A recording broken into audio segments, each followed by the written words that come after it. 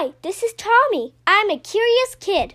I love to learn and always work hard in school, but I really love exploring difficult and complex subjects like economics, astrophysics, and psychology.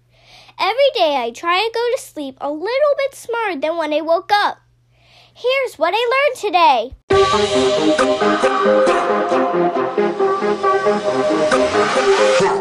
Hello everyone, and thanks for tuning in to episode 296 of the What I Learned Today podcast.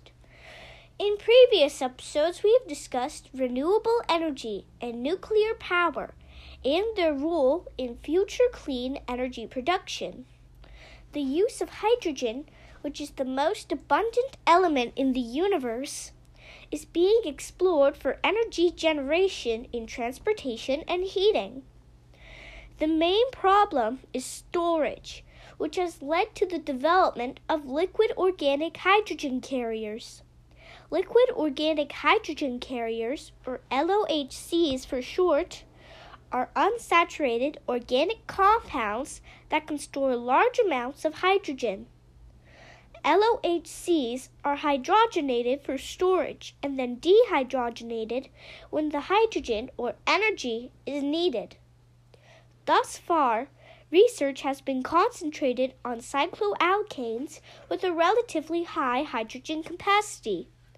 Heterocyclic aromatic compounds are also suitable to be used as LOHCs.